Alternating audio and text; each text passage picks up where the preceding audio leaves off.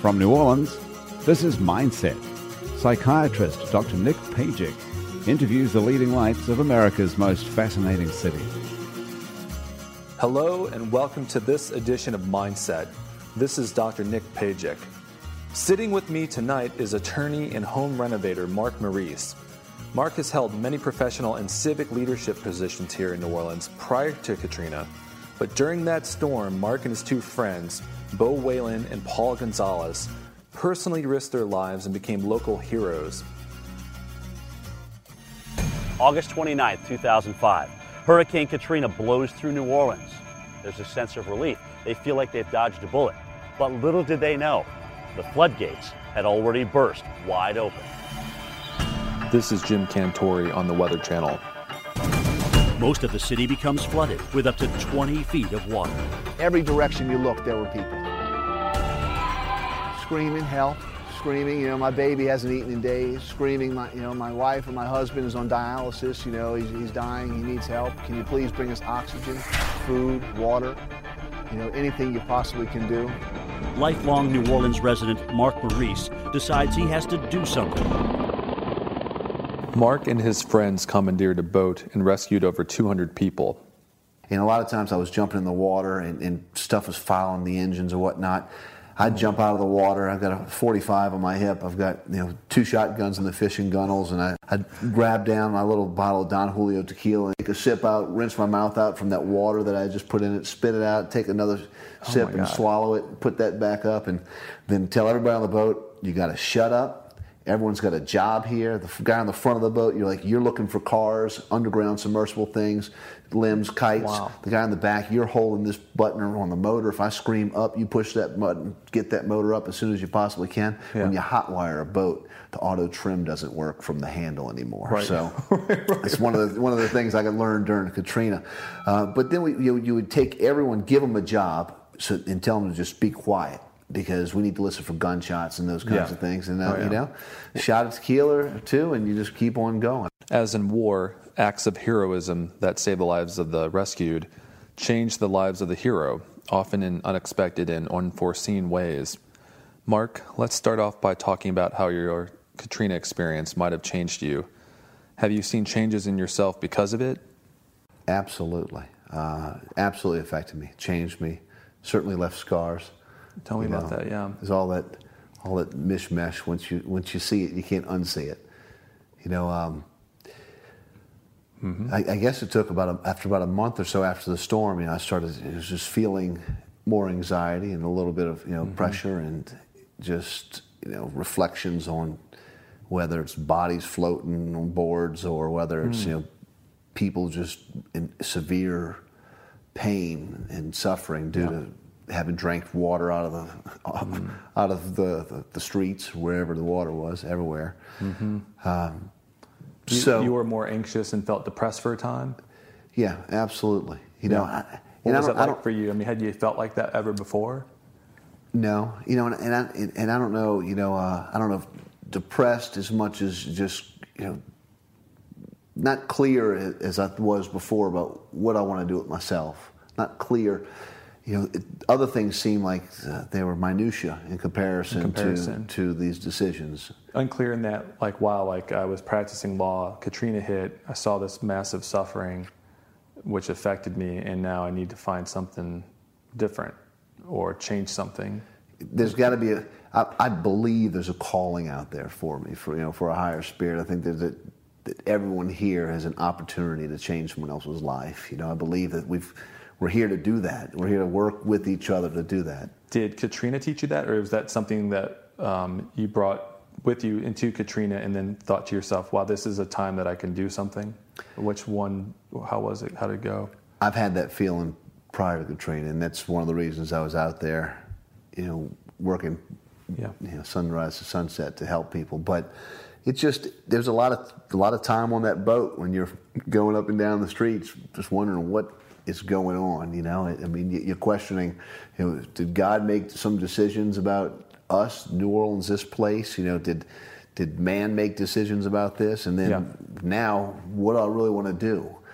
And then getting back to your earlier question, do I really want to Do I really want to go back into law and work every day? And, you know, a lot of the things about law for me is I can do it for someone. And even if you don't have money, I'm happy, you know, come cut my grass. But when someone doesn't follow through, I get personally offended.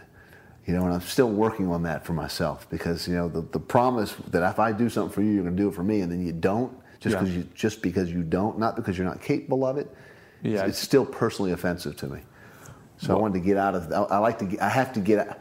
Still today, I have to get out of that. I'd rather charge someone $50 and have them pay me $50 than be disrespectful. Right. You said. Well, I'm interested in knowing some of the psychological effects of Katrina because I don't think a lot of people know that, you know, high-functioning people, but like yourself, can feel that. So, did you have any frank nightmares of what happened, or daytime re-experiencing of the images, the months or weeks, years following Katrina? Absolutely, for years following. I've had what? Sometimes I'm driving down Claiborne and I all of a sudden imagine that I'm in a boat. Yeah, you know, and I'm elevated to a height, you know, 4 or 5, 6 feet up, and it's a really weird feeling. What do you feel like internally when that happens? You know, there's a smile most of the time. You know, some of it was is this really happening? Is a question I asked myself 1,000 times when I was just surreal type of feeling. Completely surreal. But when you're re-experiencing it, though, you feel happy. On some occasions, and other occasions, it's very difficult. Just to think about, because I couldn't pick everybody up, you know. And while you're going down the streets, the people are holding their babies and screaming and yelling, "Please help! Please help!" And you know that you have a capacity on this boat, and I'll be back. So people are holding up their children to you to help. Absolutely. I mean, people are holding their babies in their hands, all from balconies all over the place. Was there ever a moment that just the imagery of what you're saying is powerful? Was there ever a moment that you just broke down and said, this is crazy, like I can't take this anymore, or that you had private moments where you had to cry to kind of just release it, or did you hold it in the whole time? I mean, you know, I held a lot of that in, and I was with 2 other guys, you know, Bo Whalen and Paul Gonzalez, and these guys, I couldn't have done it without them. But a lot of it, just being strong for a team in a lot of ways, you know, and there was definitely a point when I said I'm ready to go. And that was on that Friday. I'm like, you know, I've got to get out of here. People have been telling me for days, the prisoners right down the street from where I lived and was sleeping, the prisoners are loose. Police are killing themselves. You got to get out of there. What are you doing? I'm getting the text messages from dear friends in confidence that are intelligent that are telling me, get the hell out of there. Yeah. And what about later on then, when you got time, like back to safety, and you kind of showered up and you had a few days to reflect? You said that you did have nightmares? Well, the next day, we went to Morgan City. Mm-hmm. My brother lives, and you know, the next day I just couldn't quit thinking about all the people I left. And so I figured out a way to get back in, and came back in. You came back in? Yeah. After one day? Yeah. So on Sunday, actually came out Friday, and then Sunday, we were coming back in. I don't know, it was 2 a.m. or something. We were on the road coming back in.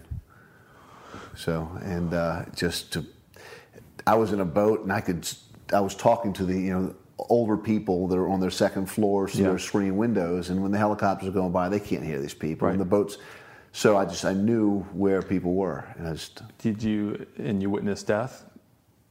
You saw dead bodies. Dead people, yeah. Yeah. How did that affect you? It's not a nice picture. Yeah. You know, I didn't stare. I wasn't so interested to go over and want to poke on it or anything like that. Right. But when you ride by a body who's like one of them was floating on a board or something, I don't know, it looked like a piece of plywood. Mm-hmm. You know, that bloated and laying there. It's just it's an ugly picture. Yeah. You know? I mean, it also seems like the people that were living who needed help are probably the most haunting, the way you're describing it. Some of the screams of terror and the beating on the rooftops, echoing off of the water. So people are beating in the rooftops trying to get out, but couldn't get out. I mean, So what are you supposed to do in that situation? Well, you know, the environmental factors of all of the leaves being knocked down, a lot of the trees bare, and now got this water where we're getting this bouncing of the echoing. You didn't really know where people were. Good God. And trying to get to some of the bouncing or the banging of boards. You could hear this at night? Yeah. Wow. So just it's a cacophony of noise and just screams in the air and throughout the dark. It was very dark and hot during that time. Yes, it was. There's no lights, and it was just humid as all hell. You could see the entire galaxy from the reflection on the water on Napoleon Avenue, looking down from the boat. Wow. You know, it was very surreal. Yeah. Quite amazing. Yeah, but you never want to have to go look at dead bodies and see people, because you could see that they had suffered and they had gotten to this point through tragedy. You know. How does it continue to affect you even in today, 2011, looking back at Katrina?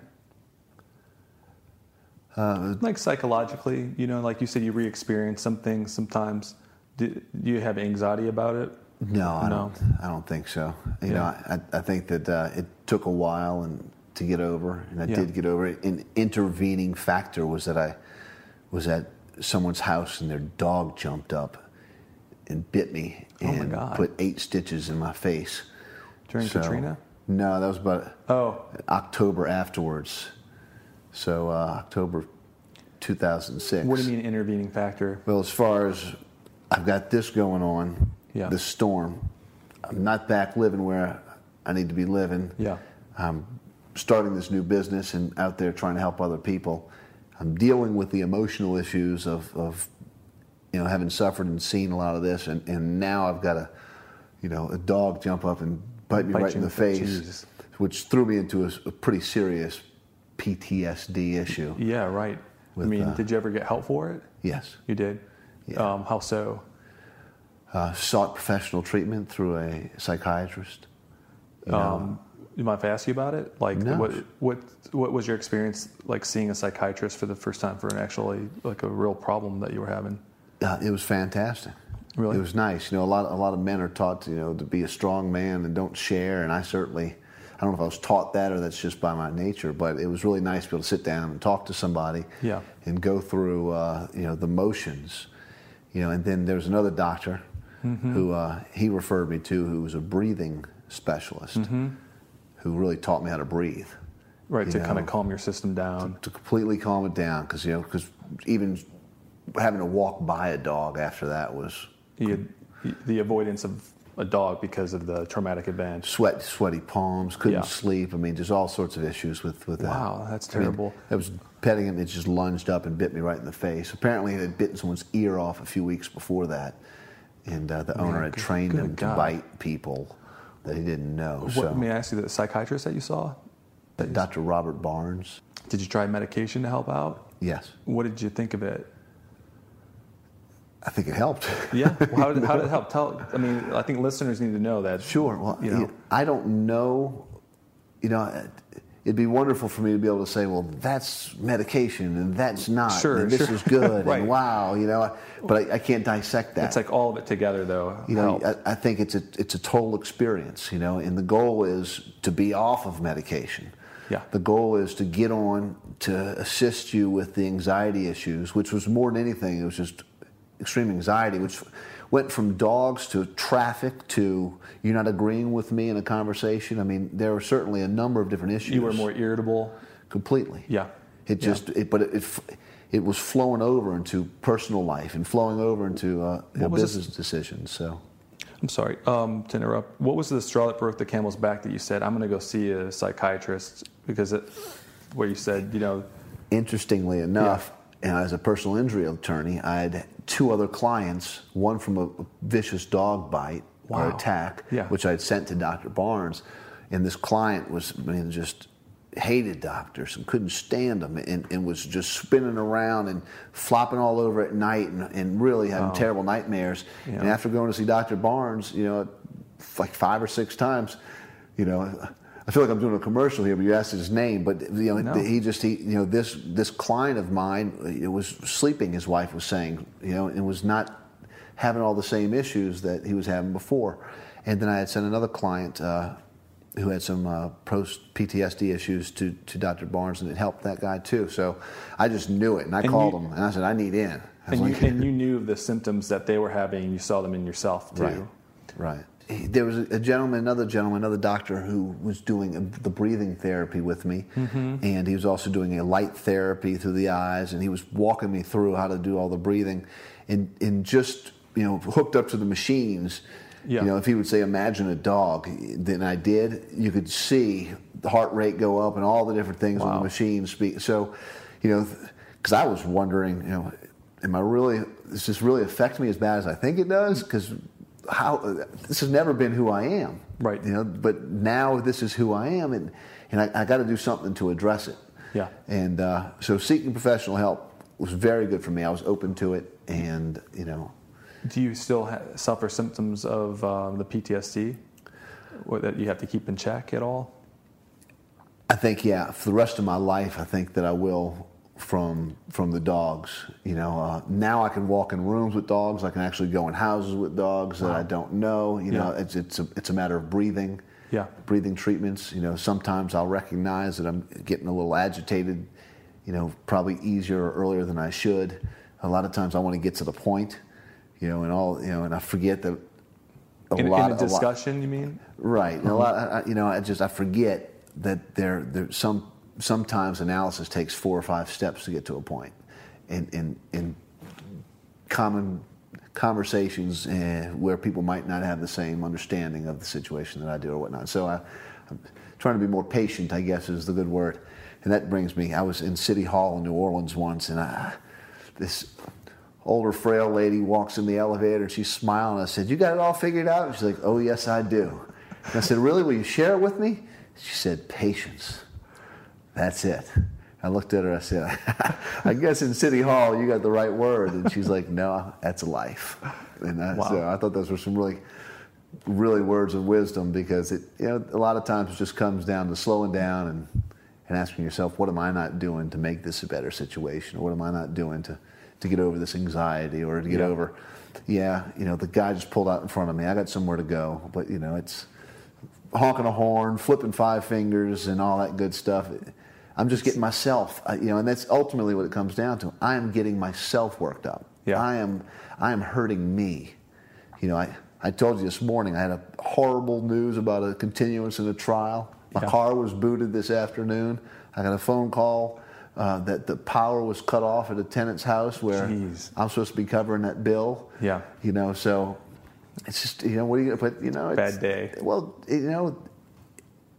everything in life, unless you're looking at it like I can solve it, I can get over it, and I'm going to, that's just life. Let's talk about the rest of your life. What was your life like the day before Katrina hit and changed everything for you? My guest is Hurricane Katrina hero and attorney Mark Maurice. I'm Dr. Nick Pajic. We'll be right back on Mindset.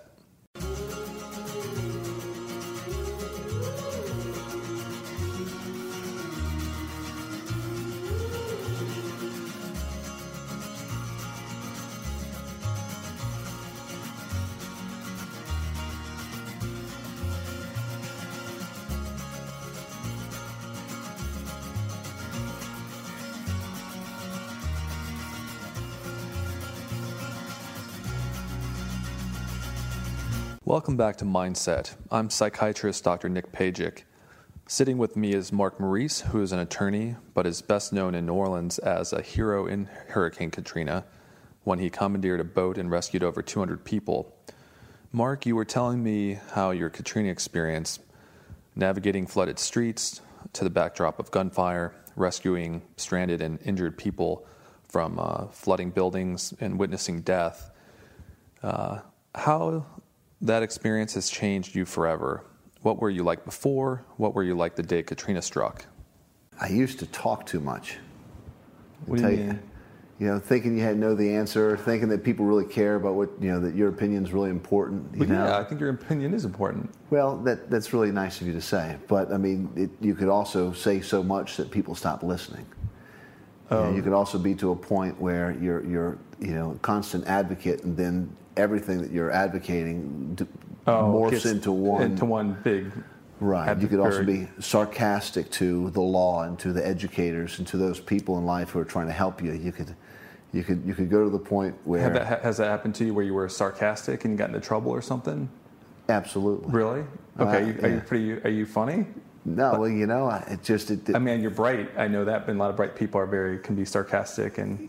I growing up, it would always I could easily find the pressure point and challenge immediately if I felt as though that was the quickest way to get to my want, whatever my want might be. What do you mean pressure point? Give me an idea. Give me an example of that. If someone's discussing a complete issue, then you could throw out the one question that it's going to dismantle their argument. Dismantle the entire argument, instead of just listening and being nice. Where does that come from for you? Where do you think from your upbringing or influences does that come from, that challenging people?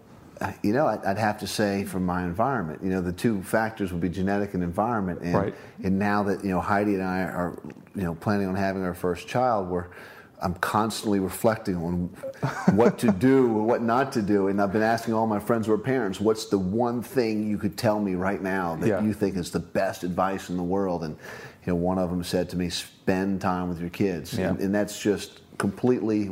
What happened to you though? Like when you were a kid, what was it like that you think that kind of you developed into a young man that was smart but sarcastic? To draw that back, spending time with my parents who are both intelligent and sarcastic. Really? What's your relationship like with your dad? Very good. Yeah. Yeah. My law office is downstairs. He's a dentist. He's 76, and he's upstairs. He still works 4 days a week. Wow. So that's fantastic. He's out there busting it. Was it hard having a dad that was sarcastic at times? No. I've enjoyed watching him be sarcastic his entire life. If he's on aisle 7 of a grocery store and he sees a 12-ounce can of tomatoes and wants a 16-ounce can, he'll raise his hand and start yelling, "Help! Help! Help!" And sure enough, someone will come running over to him. He's like, "Do you have the tomato in a 16-ounce can?" So yeah, he's quite a character. When you were coming up, was it tough for you? Where it sounds like he drew a lot of attention to himself. If he's doing that type of thing, he still does. He still does. Is it hard? Is it hard? No, I think it's fantastic. Yeah. I don't ever remember a time when I was embarrassed by it either. Yeah. Because it's just always been funny. He's very good with people and loves people. So what about your mom? Or what's your relationship like with your mom? Or growing up even? We have a good relationship. They both live in town. I was with her yesterday, and she's very intelligent as well, and not as sarcastic as my father. She's much more she wants to place her opinion on every issue, and I think that's where I might have gotten more of what my opinion on every issue was valuable. So your mom listened to you and kind of would ask your opinion on certain things. Or give you her opinion on. So you had to hear a lot of her opinion too. Do you think you've internalized kind of that characteristic of your mom as a professional, opining on different, legal things or defending people, making arguments, statements? Absolutely. But it's difficult. Again, I brought that up as something that I'm trying. You got to try to listen more. It's easy for all of us to go ahead and take a blank picture or a wall or some scratch marks and go ahead and say what it is. And I found that, I guess, in college through student government and council and all that, I thought I had a really important something to say about everything. And then I started realizing that all it did was diminish what the return was for your opinion. And so when I asked you about the dark days in your life, which we've all had, and, people have those, but I think people see successful people and say, well, they're just a successful person. I bet they didn't have, hard times.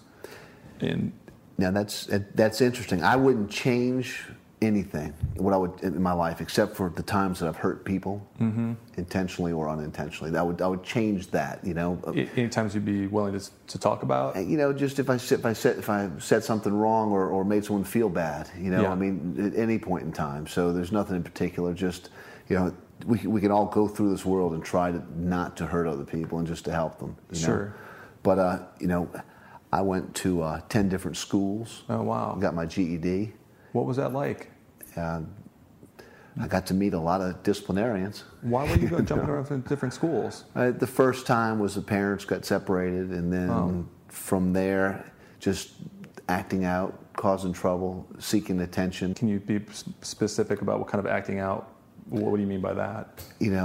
For example, if you're in detention, they say make a spitball, or something, because you made a spitball in class, and then you make 5,000 of them while you're in detention, and then you glue them all to 2 or 3 pieces of paper, and you make a little farm animals out of them, and oh, geez. It was just stuff that the nuns didn't like that night. In Mississippi, you grew up? No, here in New Orleans? Correct. But 10 different schools mean you were getting in trouble at one school and then get kicked out to another school? You're kicked out or suspended for a period, or just wasn't working out. Or how old were you when your parents separated? 9. 9. Wow, that's pretty... 3rd grade. It's a tough age. Could you remember that? Does it still affect you? I'm sure. Yeah. I'm sure. It might have been part of the reasoning I've waited so long to get married. It might have been. And they had a good relationship. Then they had a relationship which was pretty rocky. And I remember that very well. Like arguing? A lot of arguing? Arguing, yeah. Screaming, yelling, stuff that just to children is really bad. Yeah. Then they both were very lucky. Both of them cared so much about us. They both fought. All the way, they made law. When I was in law school, the Maurice versus Maurice case was one we studied in class. So really, they fought each other tremendously about having custody and spending time. So we were very, very fortunate. A lot of times in my practice, I've seen where people are the opposite. Yeah, and some of that I see now, and I can't really tell you what their mindset was. Well, hold on, let me stop you for a second. Sure. What you're saying that while you were in law school, which you were very involved in from reading your history, in different achievements, but you actually studied your parents' case, in which you were involved in a way, pretty directly. Correct. Well, as the child, Yeah, so how many siblings do you have? Just one older brother. One older brother. So, that's just amazing to me right there. What's that like for you, from bringing the anger from their separation and the acting out and going from different schools and whatnot, and then here you are, you end up in law school, which I think is a big turnaround from where things were headed, and then here you're studying a case with your parents. What's that like? We just flipped the page one day and it said Maurice versus Maurice, and there aren't many Italian Maurices around, so right. So tell me, what did it feel like? I kind of smiled. I was there through it all. I knew of the battles. I knew that they were. I was fortunate in the fact that they didn't involve me daily trying to pit me against the other. They were not doing that, right? But did you know that they were suing each other and whatnot? It's children are very perceptive. Again, going back to you spend time with your family and you spend time with them, you're gonna do what they do, act the way they act. You're gonna know what's going on. How did you turn it around from your earlier years to kind of going to law school? It seems like you kind of righted the ship, so to speak, in your life. I wish there was one particular day that I could say this is the day. It's okay. It's oftentimes not. Oftentimes not. Yeah. So I remember. After I got the GED and went over to Southeastern, because they let me in with the GED, and I absolutely loved that school in Hammond. Mm-hmm. I remember thinking, if anybody, no one's there, I got to do it myself. I felt smarter than my parents. I felt like I knew more than both of them. Mm-hmm. I felt like if they had half the sense I did, then they would agree with me on all the issues that I felt that I had to be right about, and so. Clearly, they were fighting me on the issues I knew I was right about, or at least thought I was at that time. And, I felt as though I got it. And then, I said, well, I better prove it to them. So in a lot of ways, getting my quote-unquote act together was due in part to show those people who didn't agree with me that I could do it. A lot of ways, I'm going to prove it to them. And no one else is going to help me. I'm here on my own. What were you aiming to prove? Anything specifically? It's interesting. growing up, my father and mother would bring us around, and we'd do a lot of traveling. And my dad would tell us, I want you to travel so that you go out and get a good job, make some money, and you learn that there's so much to do out there in the world. He's always saying, go get a good education and you can continue traveling. So that was kind of, I guess part of it, when I started turning around was wanting to have an occupation or an education so that I can afford nice things like traveling in old minivans, Why law? How did it end up being law for you and not some other occupation? It just seemed like the easiest thing to do at the time. Easiest? I mean, I'm sure there are easier professions but to me, it was a fit. It was like for undergrad, I chose accounting because it seemed like I could use that degree in a lot of different fields. Yeah. And I would be marketable. So, I don't know if I've truly found my passion in life yet as far as work is concerned. What's your take on New Orleans now and where it's going, do you think? First, I think the influx of the young, bright people who have come to New Orleans has really given us a great boost of energy and enthusiasm and intelligence. I think that's great. This new city administration, I think, is being a little more transparent and trying to get rid of some of the old "I'm going to help you, you help me" kind of I don't know. You get stuck in a rut sometimes with that. Yeah. I'm pleased by the active members of our society here are going out. I'm happy that new businesses are looking at Louisiana and thinking, okay, we're not going to have a hurricane in Louisiana every year that wipes us out. I mean, that's that was a major factor for investment down here. Absolutely. And I think people are now starting to get over some of the psychological issues and problems because people's houses are getting raised. They're getting closer to a lot of different issues. I mean, it takes physical, it takes monetary, it takes policy, mental, it takes policy, it takes the whole gambit of it. Do you think you'll stay in New Orleans for now and beyond? I want to stay here the rest of my life. I get homesick if I leave for a weekend. So, and my wife's from here, so we're pretty excited. We're getting ready to move over to Gretna.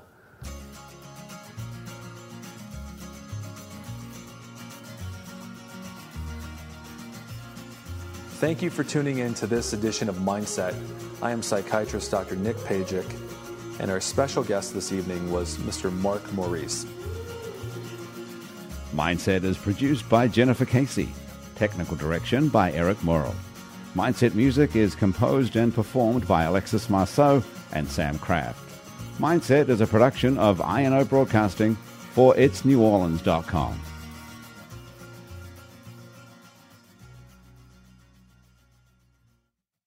Summer's almost over, but at Old Navy the styles are as hot as ever. Get to Old Navy now for 30% off all jeans, 40% off all dresses, and 50% off all tees. That's right, get 30, 40, and 50% off all your favorite styles for the whole family, plus up to 75% off clearance. Hurry in fast. These deals won't last. The sale ends soon at Old Navy and OldNavy.com. Valid in-store 8/22 to 8/28 and online 8/22 to 8/24. Excludes in-store clearance, bubbles, active, licensed, and men's package tees.